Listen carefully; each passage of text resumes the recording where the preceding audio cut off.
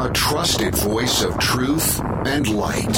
The narratives that mislead most of us aren't outright lies. They're the deliberate omission of facts that could give us a more complete picture. And a rally point for those who've accepted the reality that they are not sheep. The world needs your leadership, and the essence of leadership is using your influence wisely wherever you happen to be standing.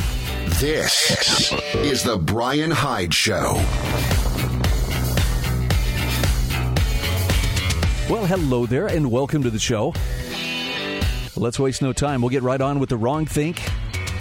Our program brought to you in part today by Monticello College, also HSLammo.com and Pure Light LED light bulbs. I have thoughtfully included links to all of these sponsors in the show notes. You can access them at the BrianHydeShow.com. These are show notes for April 15th. April 15th? Oh, sorry.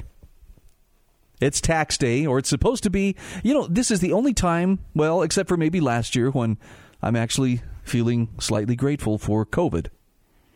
Because last year they pushed the tax filing deadline back, and they did it again this year. And I'm not saying I'm a procrastinator, but I'm saying that it doesn't get less complicated as time goes on. And I'm not really enjoying figuring out exactly how much I owe Uncle Sugar. I can tell you this, most of that stimmy that found its way into my pocket or into my mailbox is going to be going right back to Uncle Sam to keep Uncle Sam off my back for the money I legitimately made on my own. I'm sorry, it sounds like I'm complaining. Okay, I am. I just hope I'm complaining with the purpose that, yeah, I'm not the biggest fan of tax day. However, we're going to look on the bright side as we start out here, and I want to share with you some thoughts from J.D. Tusil, writing for Reason.com. It's titled, Enjoy Tax Day 2021, They Just Get Worse From Here. Now, I'm not trying to make you feel bad, but I think he's got a good take. He's got a good grasp of reality, and it's something that we need to pay attention to. We need to acknowledge, because somebody's going to have to deal with it at some point. Tax hikes and a growing debt guarantee shared pain in a hobbled economy. So J.D. Tusil says, Happy Tax Day. April 15th is a little less momentous than usual this year because the IRS and many state revenue agencies extended the deadline for filing tax returns and making payments to accommodate economic troubles caused by the pandemic and lockdowns. Still, those of us accustomed to the usual date can't help but dread the coming of mid-April. And this year, that dread is even more appropriate if you recognize that taxation is theft and anticipate rougher muggings than usual in the years to come, courtesy of the Biden administration's ambitious tax proposals. Jim Tankersley and Emily Cochran for the New York Times noted Democrats have spent the last several years clamoring to raise taxes on corporations and the rich. Now, under President Biden, they have a shot at ushering in the largest federal tax increase since 1942. Oh, no, they say it like that's a good thing. Now, J.D. Tusil says such a dramatically large tax increase is impressive, but what's even more impressive is that it still isn't enough to cover President Joe Biden's spending plans. Aides suggest his proposals might not be entirely paid for, with some one-time spending increases offset by increased federal borrowing. In fact, the largest federal tax increase since 1942 is sufficient to cover just a small part of the trillions of dollars in spending already passed and under consideration by the federal government. Reason contributing editor Véronique Derugy observed earlier this month Biden plans to splurge $11 trillion in additional spending over a decade. Meanwhile, his proposed tax hikes are expected to reap $2.1 to $2.8 trillion. In other words, for every $5 to $6 in new spending, $1 will be paid for in new taxes. The rest goes on the nation's credit card. Now, that's a double whammy of pain because there are costs both to higher taxes and to soaring debt. Now, the easiest sell for the administration is a big hike in the corporate tax, because seemingly everybody's angry at corporations right now, and of course corporations are relatively faceless, easy targets. The president proposed to raise the corporate tax rate from the current 21%, which is about middle of the pack among developed countries, to 28%, more than triple Switzerland's 8.5% and almost twice the 15% charged by Canada. Apparently, Canadian provinces and Swiss cantons also impose additional taxes, just like U.S. states. J.D. Tusil says, aware that such a high tax rate might make the United States an unattractive place for companies to base themselves, U.S. Treasury Secretary Janet Yellen advocates a global minimum corporate tax rate that can stop the race to the bottom. Well, of course, imposing the tax would require the cooperation of governments that might benefit more easily by offering an attractive low-tax alternative to Yellen and company. But J.D. Tusil reminds us corporations are just ways of organizing group efforts by human beings, and those people ultimately pay taxes. The Tax Policy Center, a project of the Urban Institute and the Brookings Institution, says the burden is shared among stockholders and unintuitively among a broader group of workers and investors.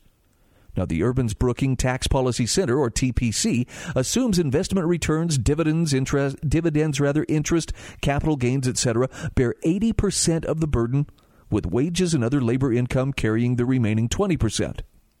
So tax policy may aim at big bad corporations, but ultimately it hits retirement investments and paychecks. And by the way, another easy target is the rich, because few people consider themselves in that category until the term is redefined in unexpected ways. And what it means at the moment isn't clear, because Biden says, well, his plan won't raise a penny tax on a family making less than $400,000 a year. While Jen Psaki, his press secretary, insists the proposal will not raise taxes on any individual or family under the cutoff, which isn't the same thing. Even if most Americans ultimately make less than the magic threshold, a lot more people are in for rougher future muggings from higher income taxes. And even lower income individuals and families will suffer from an economy depressed by higher spending, soaring taxes, growing debt. I mean, it doesn't really sound like the most stable situation, does it? By the way, the Congressional Budget Office, or CBO, warned last month of the consequences of higher taxes to finance increased government expenditures. It said the general finding is that increasing taxes leads to lower GDP and personal consumption. After 10 years, the level of GDP by 2030 is between 3 and 10% lower than it would be without the increase in expenditures and revenues.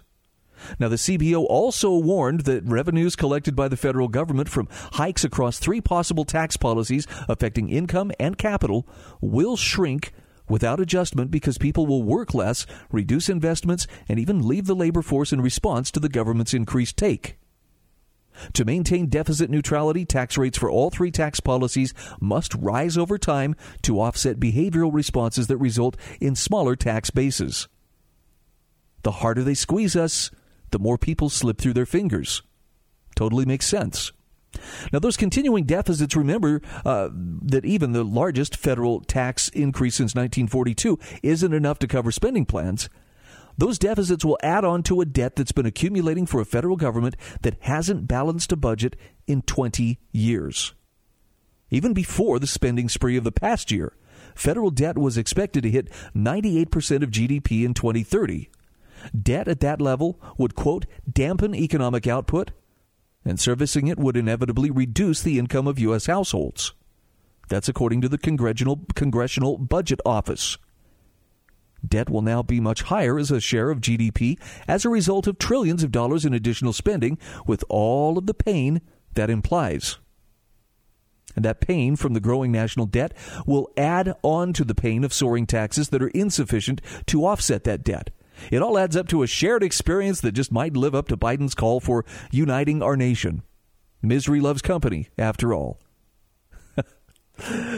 J.D. Tusil says, so happy tax day. Get what enjoyment you can from this year's events, because the muggings to come will be a lot rougher. I'm sorry. On the one hand, I just have to laugh. I think he has a great way of expressing himself. I think he's actually dead on here. I think he's telling the truth. Okay, so it's not such good news. Kind of sucks. Government wants even more of whatever happiness comes into your life. You know, there's a part in there, too, that really makes me stop and wonder, because this has crossed my mind.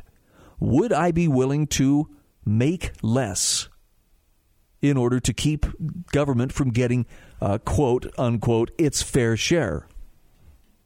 You're darn right I would. And that's, if that sounds like a spiteful thing, but it's like, Why should I help the person? What moral obligation do I have to help my government plunder me? I know some people will say, no, come on, you benefit from the blessings of society. Hey, if the government actually was representing me, or at least representing my interests or protecting my rights, I might be inclined to say, yes, you're right, there are some blessings that accrue to us, but I'm not seeing much of that these days. In fact, you know what I really see is a government that's just standing there with its hand outstretched like some pimp demanding, where's my money? Where's my money? Don't make me get violent with you. Except at least the pimp doesn't pretend he's doing me a favor, right? He just wants the money.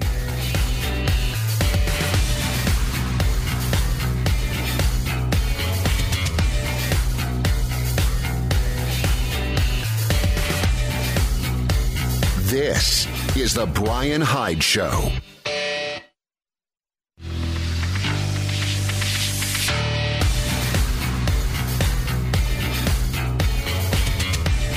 This is the Brian Hyde Show. Hey, welcome back to the show. All right, there's been some talk about something happening in Afghanistan. And it's interesting to watch the media as well as some of the political talking heads engage in the kind of mental gymnastics that I guess are intended to convince the rest of us that, hey, this was a good thing. The fact that we've had troops in there for the last 20 years. I know it'll be 20 years, I think, come this October. And boy, has it ever made us more free by virtue of the fact that our guys have been at war in Afghanistan. I'm sorry if that sounds really insensitive and cynical. But really, if you've been paying attention, we're not more free here at home just because they have been over there. In fact, we have been fed a big whopper on Afghanistan. And it's crazy to hear, the talk about, well, we can't tell the enemy when we're going to pull out of there. They still act like they, being the foreign policy establishment, Washington, D.C., Foggy Bottom, whatever, the State Department, they want to maintain the illusion that, oh, yes, we can win this. We're going to win this. But you don't win what was going on in Afghanistan. You know why? Because it was never a war. And this isn't just the strict construction constitutionalist in me coming out here. I mean, it'd be nice if it was a declared war, but truth be told, the last declared war that we fought was back in the 1940s. Coincidentally, that is the last war that actually was fought to a decisive finish and not left as some open-ended police action. Maybe we have troops there, maybe we don't. Well, can we send in some private contractors and take care of things that way? You get the picture. There's a lot of meddling, there's a lot of interventionism going on out there, but very little of it can be traced back to actively defending actual American lives and American interest. Corporate interests? Oh, yeah, we're helping them. The national security apparatus and its various vendors, they've had a banner year. Actually, they've had a banner couple of decades, thanks to that war on terror. And you may think that, if this was true, Brian, the media, I'm sure, would tell us, that we'd been fibbed to. Really? May I remind you of the second Iraq war, the one that started back in 2003? Yeah, where was the media on that? Because I was aware of a few principled voices who were saying, guys, this is not only unjustified, but this is going to harm a lot of innocent people, which it did. I think Caitlin Johnstone's right when she says it's the mass media's job to normalize war and abnormalize peace. It's our job to do the exact opposite. She says every single time a possibility opens up for stepping even an inch back from endless war, there's a New York Times article explaining why the war is actually humanitarian and progressive. And you're seeing some of that right now. I want to turn to Jacob Hornberger from the Future of Freedom Foundation, FFF.org. And this is his lowdown on the big whopper on Afghanistan. He says in December 2019, the Washington Post published an article detailing many of the lies that U.S. officials have issued throughout their entire war on Afghanistan. And the article was based on a confidential trove of government documents. Perhaps the biggest whopper was the one emitted by President George W. Bush that's now being repeated by President Biden. Well, the reason Bush launched his war on Afghanistan was because the Taliban regime had knowingly harbored Osama bin Laden and al-Qaeda. Are you ready for this? That was a lie, a flagrant lie. Neither Bush nor any other U.S. official ever provided even a scintilla of evidence that the Taliban regime was somehow complicit in the 9/11 attacks. Now, that's not the same as bin Laden taking credit. The real reason Bush launched his war was over the concept of extradition. Bush demanded that the Taliban regime deliver bin Laden into the custody of U.S. officials. However, Afghanistan and the U.S. did not have an extradition treaty. Therefore, the Afghan government was under no legal obligation to accede to Bush's demand. In fact, I believe they said, show us the proof before we talk about handing him over to you. And even then, the Taliban regime said, look, we're willing to deliver bin Laden to a neutral third-party nation for trial. That's because it feared with some justification that bin Laden would end up in the clutches of the U.S. national security establishment, where he would be subjected to torture, indefinite detention, assassination, extrajudicial execution, or just a kangaroo military tribunal. The only condition that the Taliban imposed for doing this was that the U.S. provide evidence of bin Laden's guilt, much as it would be required to do in a regular extradition proceeding. Well, you know the rest. President Bush declined to do that. He made it clear that his extradition demand for bin Laden was unconditional, and Afghanistan needed to comply with his extradition demand or else be invaded and regime changed. Now, if U.S. officials had evidence that the Taliban regime was complicit in the 9/11 attacks, does anyone think for a moment they would have been jacking around with an extradition demand? Jacob Hornberger says, not on your life. They would have gone on the attack immediately. Moreover, it's clear that if the Taliban had complied with Bush's unconditional extradition demand, there never would have been a U.S. invasion of Afghanistan, which means Afghanistan wasn't guilty of anything except failing to accede to Bush's extradition command. So today, when Biden says the decades-long war on Afghanistan has ensured that Afghanistan will never again serve as a haven for anti-American terrorists, he's being disingenuous, because there was never any evidence the Taliban regime was complicit in the 9/11 attacks in the first place. By the way, just as a matter of testing our memories, I always thought that when the Navy SEALs or whoever it was that caught up with bin Laden, when the task force caught up with him and killed him, so we were told, I thought that was in Pakistan. Did I hear that wrong? Didn't they capture? Didn't they get word that that's where he was? They entered the compound and allegedly killed him. I say allegedly, and I'm sorry, I'm not casting any aspersions on people who are serving their country in the armed forces. I think they probably signed up with all the right intentions. But the way the government reports this and the way that it has shaded the truth and kept us from the truth in previous things, let's just say, yeah, I'm skeptical that it played out the way they said. Oh, and we buried him at sea. We threw him out of a helicopter at sea so that no one would ever know, where he actually landed. Okay, it's kind of convenient. It just magically went away, and then we came back from commercials and, the show went on. I'm grateful to see that our troops are going to be coming home from Afghanistan. And I'm grateful because they didn't need to be there in the first place. All of the lives lost, all of the treasure spent, all of the injuries, and I'm talking permanent crippling injuries, blindness, and so forth, that have come as a result of that action have done absolutely nothing to make us safer. It's so funny to hear some of the regime officials, here in the U.S., complaining, well, now, we have to be careful if we just turn our backs on Afghanistan. If we don't continue, what do they call it, our partnership. It's the same kind of partnership you have when a mugger sticks a gun in your ribs and demands, give me your money, in a back alley. Well, we're kind of partners, you and me. You provide the resources that I need, and I provide the motivation you need to provide me with those resources. It doesn't count as a partnership if it's not voluntary. And by the way, overthrowing one regime so you can put your own puppet in doesn't exactly make it right either. So bring the troops home. They never should have been there in the first place. It would be nice to see some of the people who have pushed for this over the years maybe have a slice of humble pie. Maybe at least revisit whether or not they accomplished anything good. Well, they avoided harm, so I guess all's well that ends well. Don't buy the big whopper.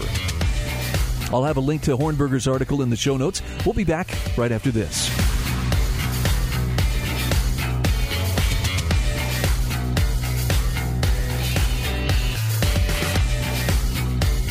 This is the Brian Hyde Show.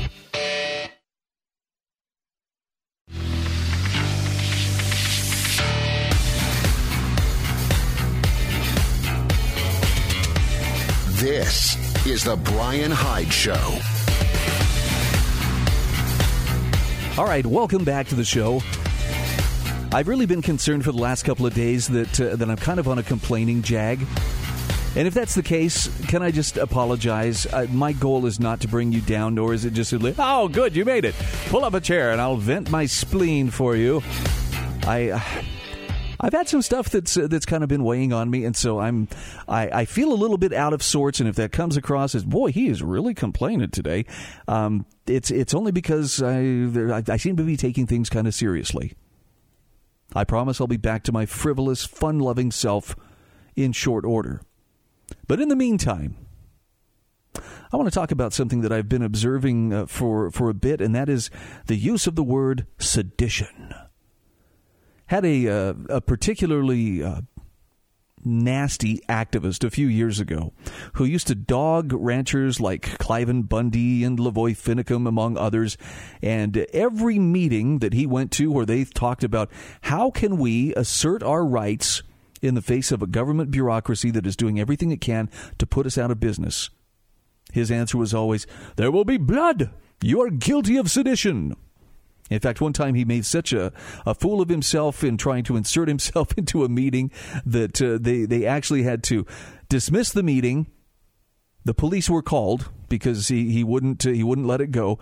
They dismissed the meeting. Everybody left the meeting room, and then the police officer stood at the door and said, all those who have been invited may now enter the room, and asked each person on their way in, were you invited? Were you invited? When they got to our little activist, guess who wasn't invited? Guess who wasn't admitted to the meeting? And boy, the cries of sedition began anew.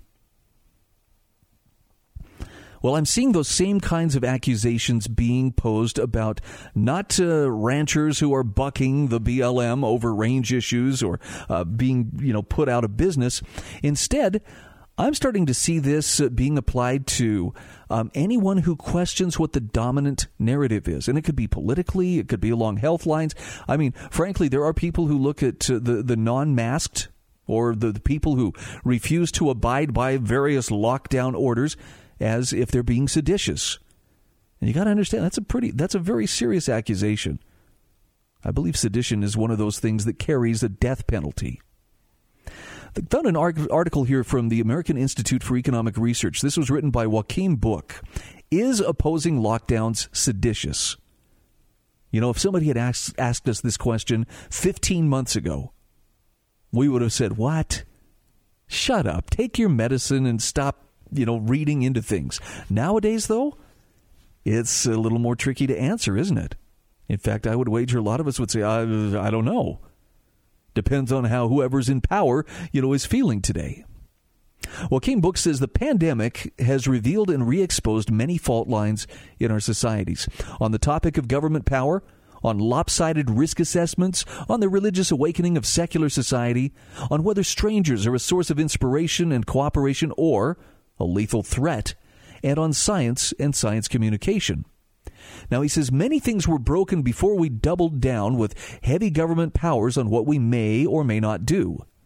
The education system at many levels, climate activists overdoing it, climate deniers speaking untruths, the woke invasion and its obsession with race and gender, the nativist backlash and its obsession with race and culture, cosmopolitans and immigrants, nationalists and xenophobes, a heavy national debt, a bloated federal government, an activist central bank, health care costs running berserk, overdoses and deaths of despair. You get the picture. Plenty of things to disagree about. What matters is that even before the pandemic, many of the disagreements about what we should do about these issues, if anything at all, took on quasi-religious status. None of these were helped by taking away the things that most people cherish and live for. Our freedoms to move about, or, live our lives as we see fit. Well, he says we're paying for it dearly and will for a long time to come.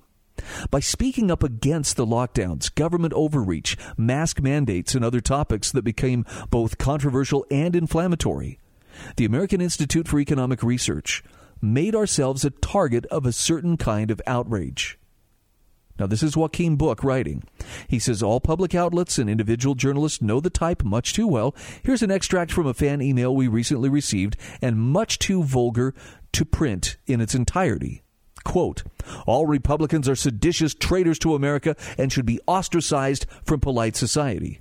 Well, that's not so bad. I hope you get all the curb stomping and exile that you so desperately deserve. Okay, that's getting worse. Our country would be better off. Eat manure. Wow. Somebody's a recent Dale Carnegie graduate, right? Let's call our foul-mouthed correspondent Mr. C for combative calamity, perhaps. Joachim Buch says, I bring up Mr. C only for the surprising lessons about peaceful coexistence and a potential future that his email reveals. Even in our darkest hour, we may find some light. He says, the German philosopher Friedrich Nietzsche pronounced God dead in the late 19th century, a prediction the consequences of which we paid for with millions of lives in the 20th. Replacing an impeccable God with an impeccable nation state has an unfortunate tendency to do that. Beginning in the 2010s, a coddled generation raised under the illusion they were to inherit the earth in direct proportion to their snowflakey uniqueness, the misplaced religious tendencies of over a century ago made a shocking comeback. When justifying actions towards others on the basis of religious convictions, you place the Almighty himself on one side of the equality or infinity, or eternal suffering, or more modern cosmic but equally unprovable injustices, climate change, patriarchy, privilege, etc.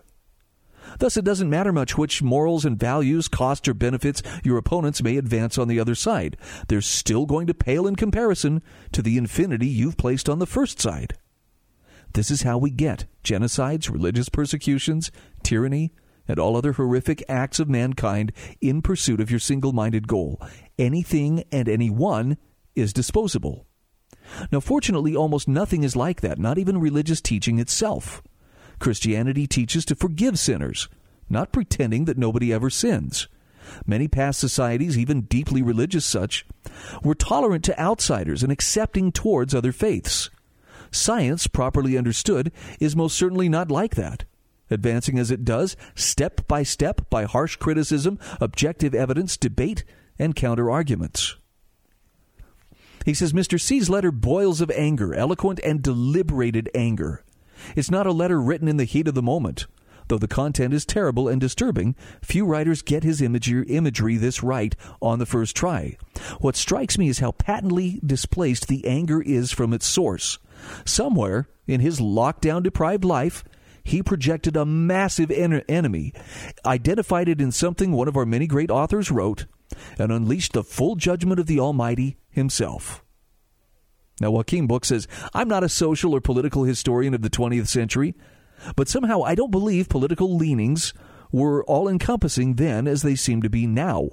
Friendships end over who sits in the White House. Romances are cold if one's partner is found to deviate from received wisdom. Job applications are routinely scrapped if the opponent ever said or did anything now considered controversial. Workplaces rebel over what one of their many clients may or may not have said elsewhere. Even who makes a wedding cake is important enough to to raise to the Supreme Court in a cosmic battle over the ideas other people may have in their heads. Oh, that's so beautifully put. When people can no longer stand one another, a zeitgeist that Mr. C has so profoundly captured by saying seditious traitors, ostracized, few options for reconciliation remain. There's no way to negotiate with Mr. C. to establish common ground or even reach a political consensus. There's no more voice, to put the issue in Albert Hirschman's words, only exit. And Joachim Buch says this I explored in my February piece that called for a century of liberty.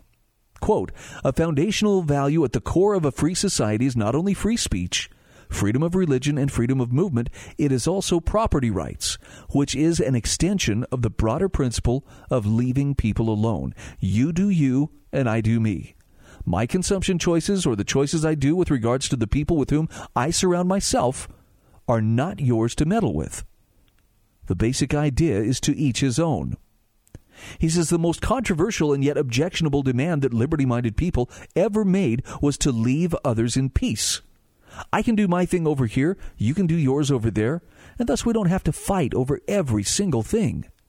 If I deeply hate what you believe and you profoundly loathe what I stand for, isn't the best thing for both of us and everyone else in the vicinity to have us go our separate ways? But for the totalitarians and others who place the infinite values of the Almighty on one side of the societal struggle, allowing others to live their lives in peace is never an option. In this regard, Mr. C is only an extreme interpretation of what rests dormant in every government official of every political office holder, and that is the control over other people's lives. I think he's onto something here. We'll come back to this just the other side of these messages. Please stay with us.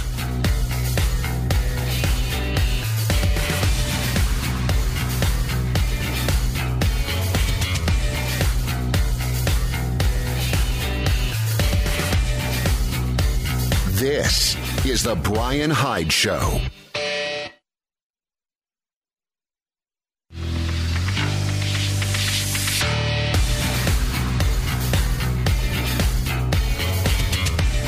This is the Brian Hyde Show.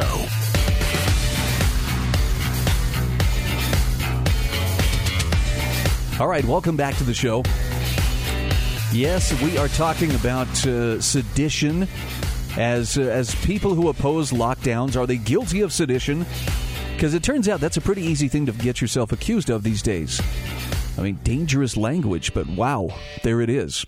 This piece from Joachim Buch just asks the question, is opposing lockdowns seditious? He says for the totalitarian and the totalitarians and people who place the infinite values of the Almighty on one side of the societal struggle, allowing other people to live their lives in peace is never an option. And it sure feels that way, right? I mean, you can mind your own business. It doesn't matter. The woke will seek you out. They will punish you. They will find some way to make a scene to try to bend you to their will. And in response to this, Joachim Buch says, the letter writer, Mr. C, is just an extreme interpretation of what rests dormant in every government official, every political office holder, and that is the control over other people's lives.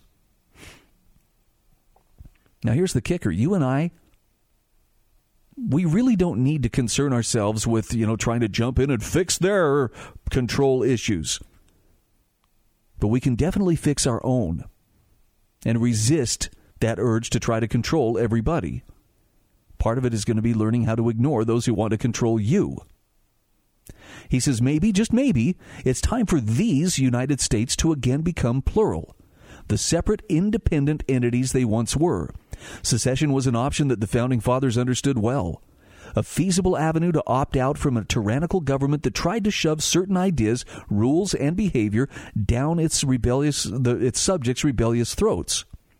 So instead of having the red shirters and blue shirters, or climate activists and deniers, nationalists or open border types, lockdowners and COVIDiots, having it out in every aspect of integrated life, in the office, at the supermarket, on the town square, in the football stadium, even over what they voluntarily read on the internet, and what the woke employees of the tech firms allow others to see, he says perhaps we can just, leave each other alone. By the way, he says, if this makes me a seditious traitor to Mr. C, I'll wear that accusation as a badge of honor. I mean, the more I watch things unfold, the more I'm becoming convinced that the answer in part, and this is not just to, preventing them from getting their control, but just to living your life and finding happiness and finding purpose, you've got to become an unplayable piece on the chessboard. And that can be tough because it's still going to leave you at risk of being criticized or perhaps maligned unfairly. I think it's worth it, though. And it's something I'm trying to work out for myself day to day. And I think we can draw others in with us if we set the right example. And I apologize for how terribly I do this at times because I really do believe more anger, more being certain of who I'm against is not the answer. I definitely want to touch people's hearts in such a way that they see the value of personal liberty, that they recognize just how precious and important that quality of personal conscience is, that they understand and they respect the power of private property and the free market to solve solutions, to lift people. But I'm not going to try to force them or intimidate them or shame them into feeling that way. I want to just kind of segue from this into the concept of what happens when we let other people live rent-free in our heads. I mean, there's no shortage of outrage, right? You can find outrage over anything.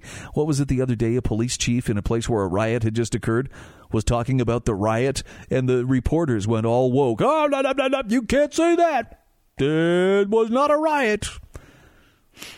Pretty tough to communicate when every word you speak is subject to that kind of scrutiny. And you have to wonder, what is it that drives so much of their outrage? I think part of it is, at least for some people, it's allowing certain public figures to live rent-free in their heads.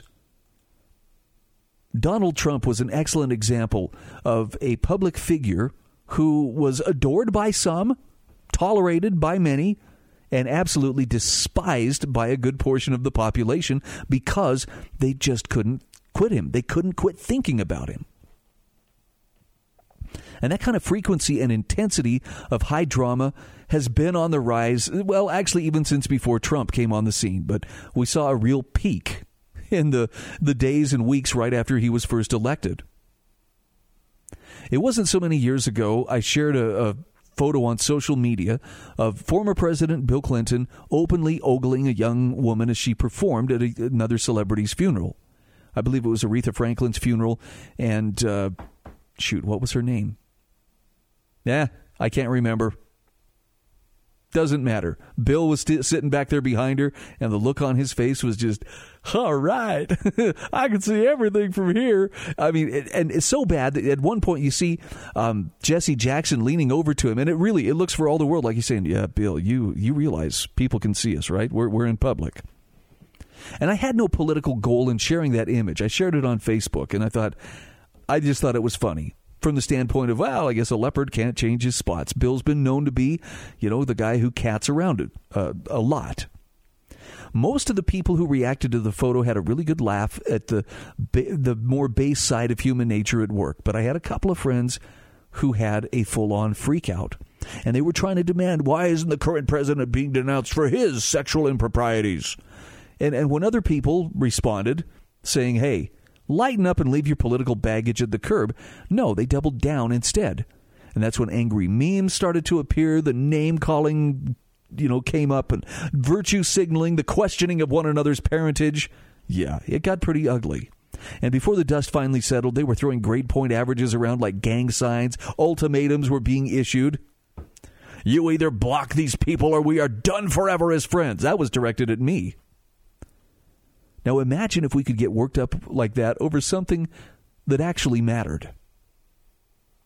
I mean, we see this same kind of outrage, not just with political figures, but look at woke America. I know a lot of people right now who are very adamant. I will never drink another Coke product in my life. And I say, good for you. Good for you for taking your, what you believe and putting it into action. Remember when Colin Kaepernick was protesting Remember how Nike kind of milked that into, I think, a fairly nice windfall. But boy, it made people angry. And I use that example just to point out it's not just the people on the left who are so obsessed with other people or other public figures. We see it on the right as well. The problem is people who are reacting with such passionate intensity all have something in common. They're allowing these public figures to live rent-free in their heads. And when I've spent time with these friends who are so easily angered, one thing I've noticed is how their focus always seems to be on the individual they despise. It's what they constantly talk about.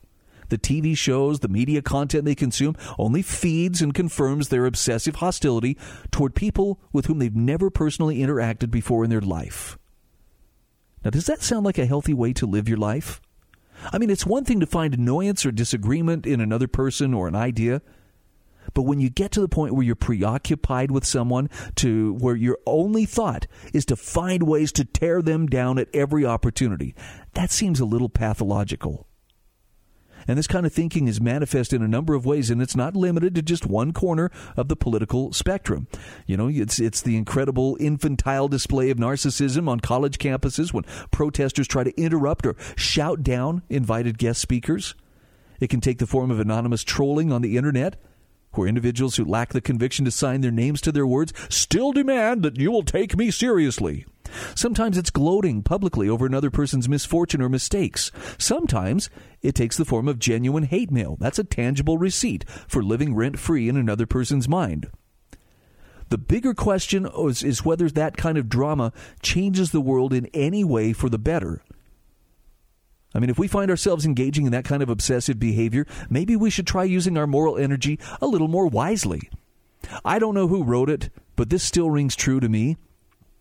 People with purpose, goals, and visions have no time for drama. They invest their energy and creativity and focus on living a positive life. Maybe another way of putting it is what's in your heart is more important than who's living rent-free in your head. And if you find yourself being defined by who or what you're against, well, maybe you're missing the opportunity to stand for something worthwhile. No accusation there, I'm just saying. There might be a better way. Maybe we should take a look at that.